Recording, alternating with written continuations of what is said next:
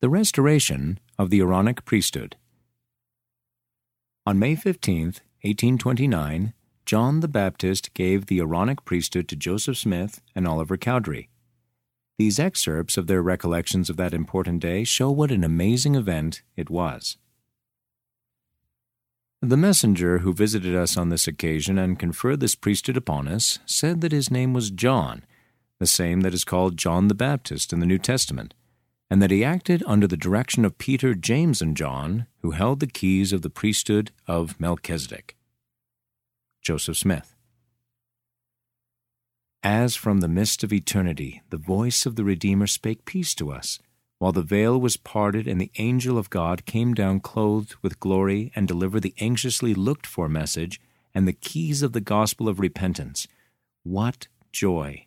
What wonder! What amazement! Oliver Cowdery.